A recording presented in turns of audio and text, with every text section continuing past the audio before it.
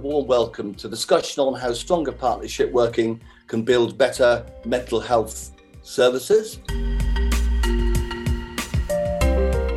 COVID's had a massive impact on how we live our lives, what we're able to do, and then where are we able to access the things that keep us in a good place in terms of mental well-being. And what we see is an increase in need for our services from people who haven't used them before. Where you have good mental health services, like in hospitals, in accident emergency, long-term physical conditions in hospitals, you take the pressure off the other parts of the system. It is absolutely right and proper that as a country we look at the elective recovery. It's not right that we are not paying the same attention or putting the same focus on the equivalent impact that has happened in mental health and learning disability and autism services. The last round of investment, disappointing that mental health didn't get its proper fair share, and we really can't allow that to continue as we go forward. When we look at the pressure at the moment that's very visible in A&E, most of those people who turn up, we know with an earlier intervention, more investment in the community, more investment in prevention, we wouldn't have had the sort of pressure we have. I'm Sean Duggan, I'm the Chief Executive of the Mental Health Network for the NHS Confederation, and we have Melanie Walker, who's Chief Executive of Devonshire Partnership Mental Health Trust. We're just going to have a discussion about stronger partnerships. We'll cover provider collaboratives, and we will also talk about the future with mental health being part of the integrated care systems in going forward, some of the challenges and some of the opportunities. And the first point is really just a sort of background. How has COVID impacted on people's mental health and well-being? And of course, if you ask a Chief Executive of Mental Health Trust, it is a very good person to ask because she will be very aware of the pressures and the challenges. Melanie, would you like to kick us off? Yeah, sure. Hi, Sean. So in terms for all of us, COVID's had a massive impact on how we live our lives, what we're able to do, and then where are we able to access the things that make our lives easier, happier, keep us in a good place in terms of mental well-being. And so it's not surprising, is it, that all of us will have had times that we find it difficult. I certainly do. So it's not surprising then, given what we know about mental health and well-being and mental illness, that there is an impact on all of us. And what we see coming through services nationally is an increase in need for our services from people who haven't used them before. And that would be for services like IAPT services, so psychological therapies. And if people are listening and they don't know what they are something we should be absolutely pushing in our communities and across the NHS and social care for footprints for people who need a bit of extra help. And there's a lot of work, and it's a very strongly evidence-based piece, and it gives people support. And in particular, I just want to flag for staff, NHS social care, blue light staff, people who've had a real challenge during COVID, it's there to help them too. But what we also know, and we've seen across the country and across the world as well, is those people who were already carrying a burden of inflicted by an inequality or more than one inequality have taken a bigger burden of COVID. And that's true for people from all different sorts of communities. But in particular, I think we must note the Black and minority ethnic communities and the disproportionate impact COVID has had on them and acknowledge that. But then what for mental health services, what that means is the additional pressure and stress of that and the consequences of that for people and communities who already carry a significant impact of inequality and injustice. I think the other bit that I'd really want us to flag is those people who already had a mental illness, and I use the phrase mental illness deliberately, so serious mental illness and or a learning disability or autism or another neurodevelopmental disorder have been particularly impacted by COVID and the restrictions of COVID. And we know those groups already face some of the biggest inequalities that we see. So their life expectancy, for example, is on average 15 to 20 years less than their peers.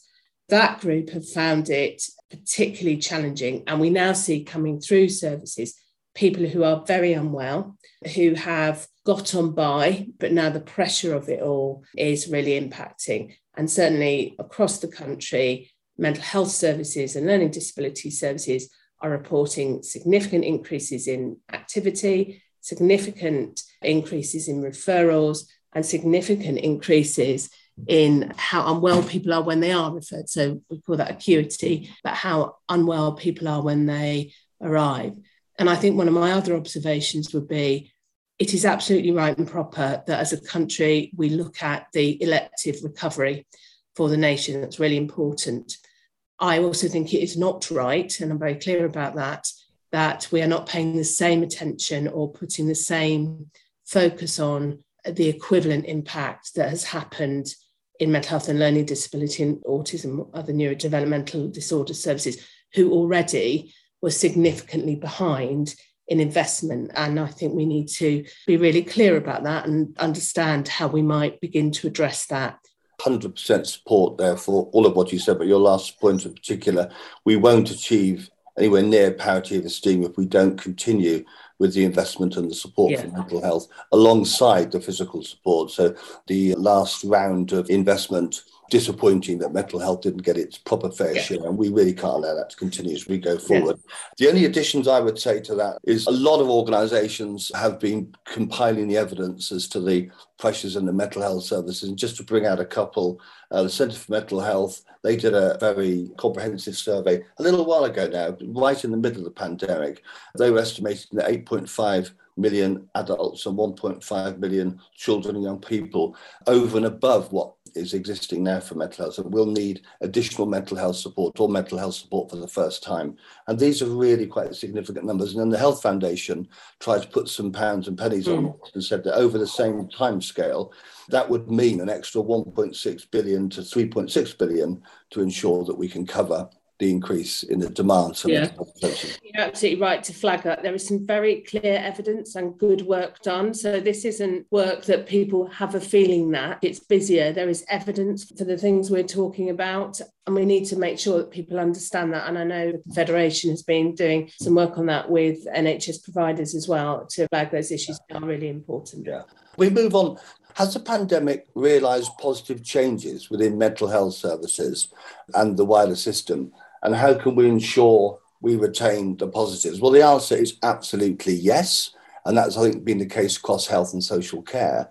But Melanie, in particular for mental health, what would you say with your trusts and your partners in your area, the positives for the pandemic? So there were some positives, undoubtedly. And I was talking to some staff last week about it. They were extraordinarily positive in incredibly difficult circumstances, a very realistic perspective, but wanting, as always, to do their best by the people they work with, but also being really clear that actually there was an opportunity through COVID to work in a different way. So some of the barriers we realised we self-inflict a bit, we cut through, and that's true across the country. We were able to move to 24/7 helplines for people across the country, now have universal coverage across England. We were able to use digital support, and we need to be careful with that and use it wisely. But actually in my trust, we moved in a way I could never have imagined. We're already using things like Silver Cloud and Attend Anywhere, but our utilisation of those shot through the roof.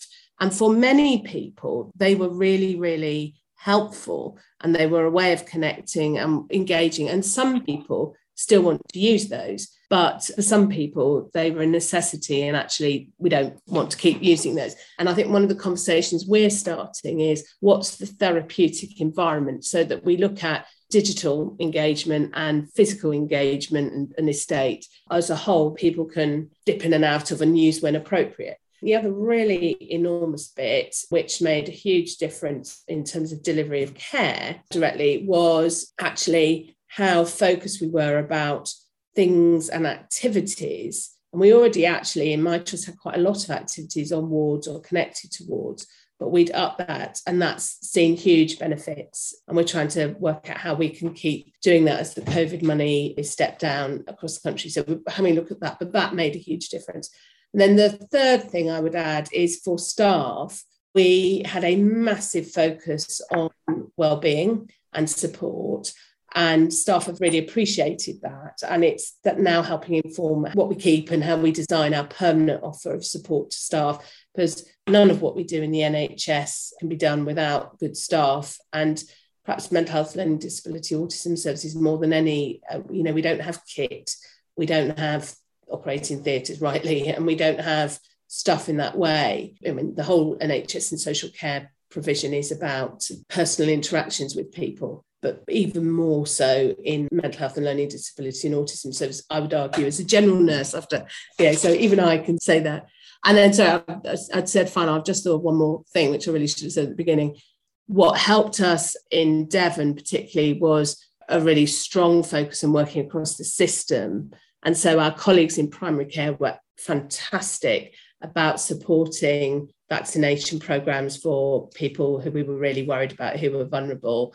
Our colleagues in a neighbouring mental health organisation, Live Well South West, we shared bed arrangements and contingency if people had COVID and needed to be admitted. We had shared working with Acute Trust about how we managed across A&E, and a lot of that has maintained, and we build on that. To add, these things happen if you've got good, strong leadership. There's been incredible, as you said, transformation and crisis, not just the mental health trust, but also the voluntary sector stepping up into this. So people can get access to the crisis now right across the country. It is really good to see, but it takes good, strong, compassionate leadership during this time to understand the feelings of staff that have been going through. And I think a little bit of NHS England money around wellbeing hubs was really helpful, because it was just a little bit of investment there for organisations to come together and provide a bit of extra help to staff, which was and that needs to continue, because the point about the pressures now in the system are with us for a few years more this year. Physical aspects, you can give a sort of more robust timeline. We will come out of COVID.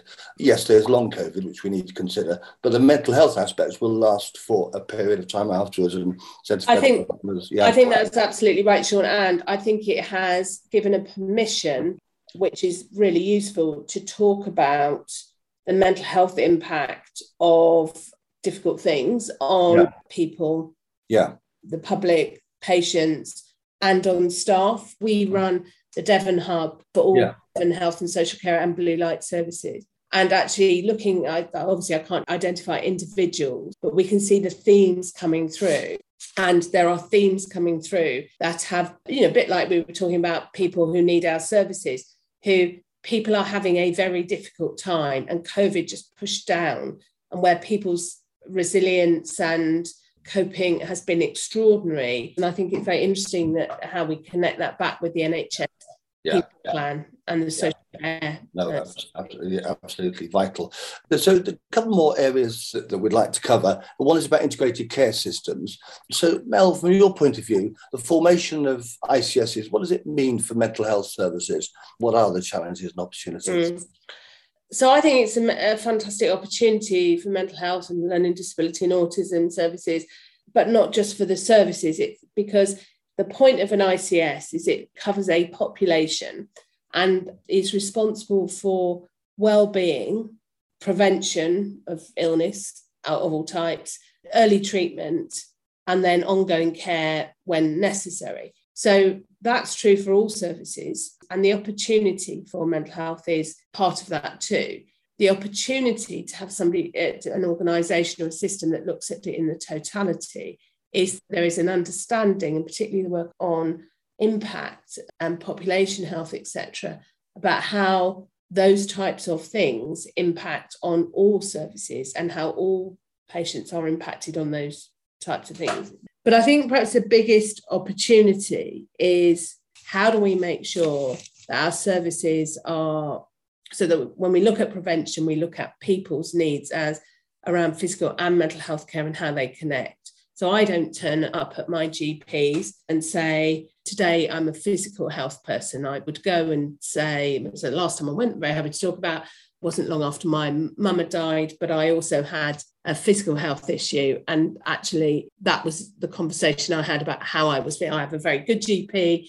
She asked me how I was feeling, and knew my mum had died and made those connections and those types of discussions, but we need to embed it more. We also need to look at how, when we're designing services, we design them in a way that reduces the number of times people have to tell their story, but also provide support to people so that they live, one, if they can get better, they do, but also because if we really focus on reducing health inequalities, we know that's better for the individuals concerned. It's better for communities because it means those communities have more access to work, to education, to the things that make communities flourish. And we know then the outcomes for individuals, communities, and the whole population are better.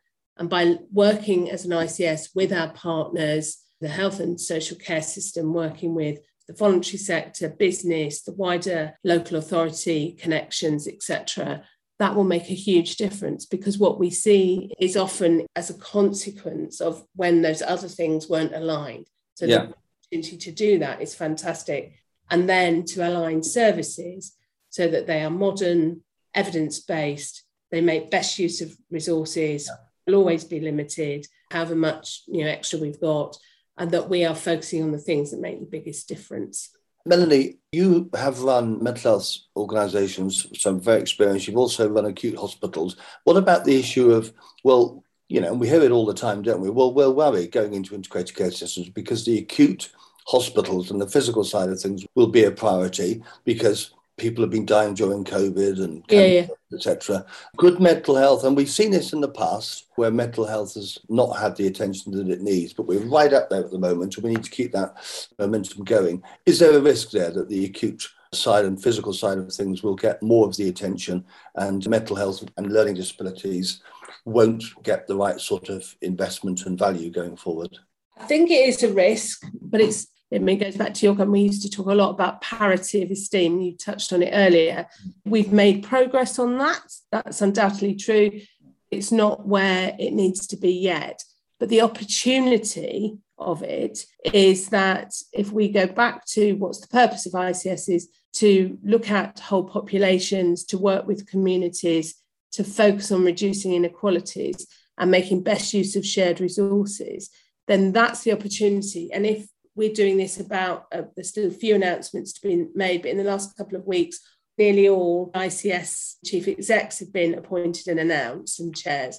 There's a cohort of people there who truly believe are committed to driving a different discussion and making sure we tackle. And I think the learning from COVID, we knew those inequalities that have been exacerbated. So actually, we can't put what's happened right for the people that died or the people who've suffered. But what we can do is honour their memory by taking the learning and honour the impact on all of us, on staff, on the country, by making sure that we really now move forward to tackle all aspects of inequality so that those sorts of things wouldn't happen again. Yeah. But we connect that to how we make sure we have a really modern health and social care service, which is based in prevention and early intervention, so that we see much less pull on acute services in particular, but all secondary care services. And certainly, wouldn't it be fantastic if I could shut my services, not planning on it, but just in case anybody listens and worries, but because they weren't needed anymore. Yes, yeah. And when we look at the pressure at the moment, that's very visible in A&E, but it's also true in other aspects of the service, most of those people who turn up, we know with an earlier intervention, more investment in the community, more investment in prevention, we wouldn't have had the sort of pressure we have. I know, and in conversation with mental health chief exec colleagues, that there is huge pressure on mental health services at the moment. The ICSs are a fantastic opportunity. Good. I'm glad and I do believe that. I do believe. Of course, there are risks, but looking at the development of them so far, you're quite right.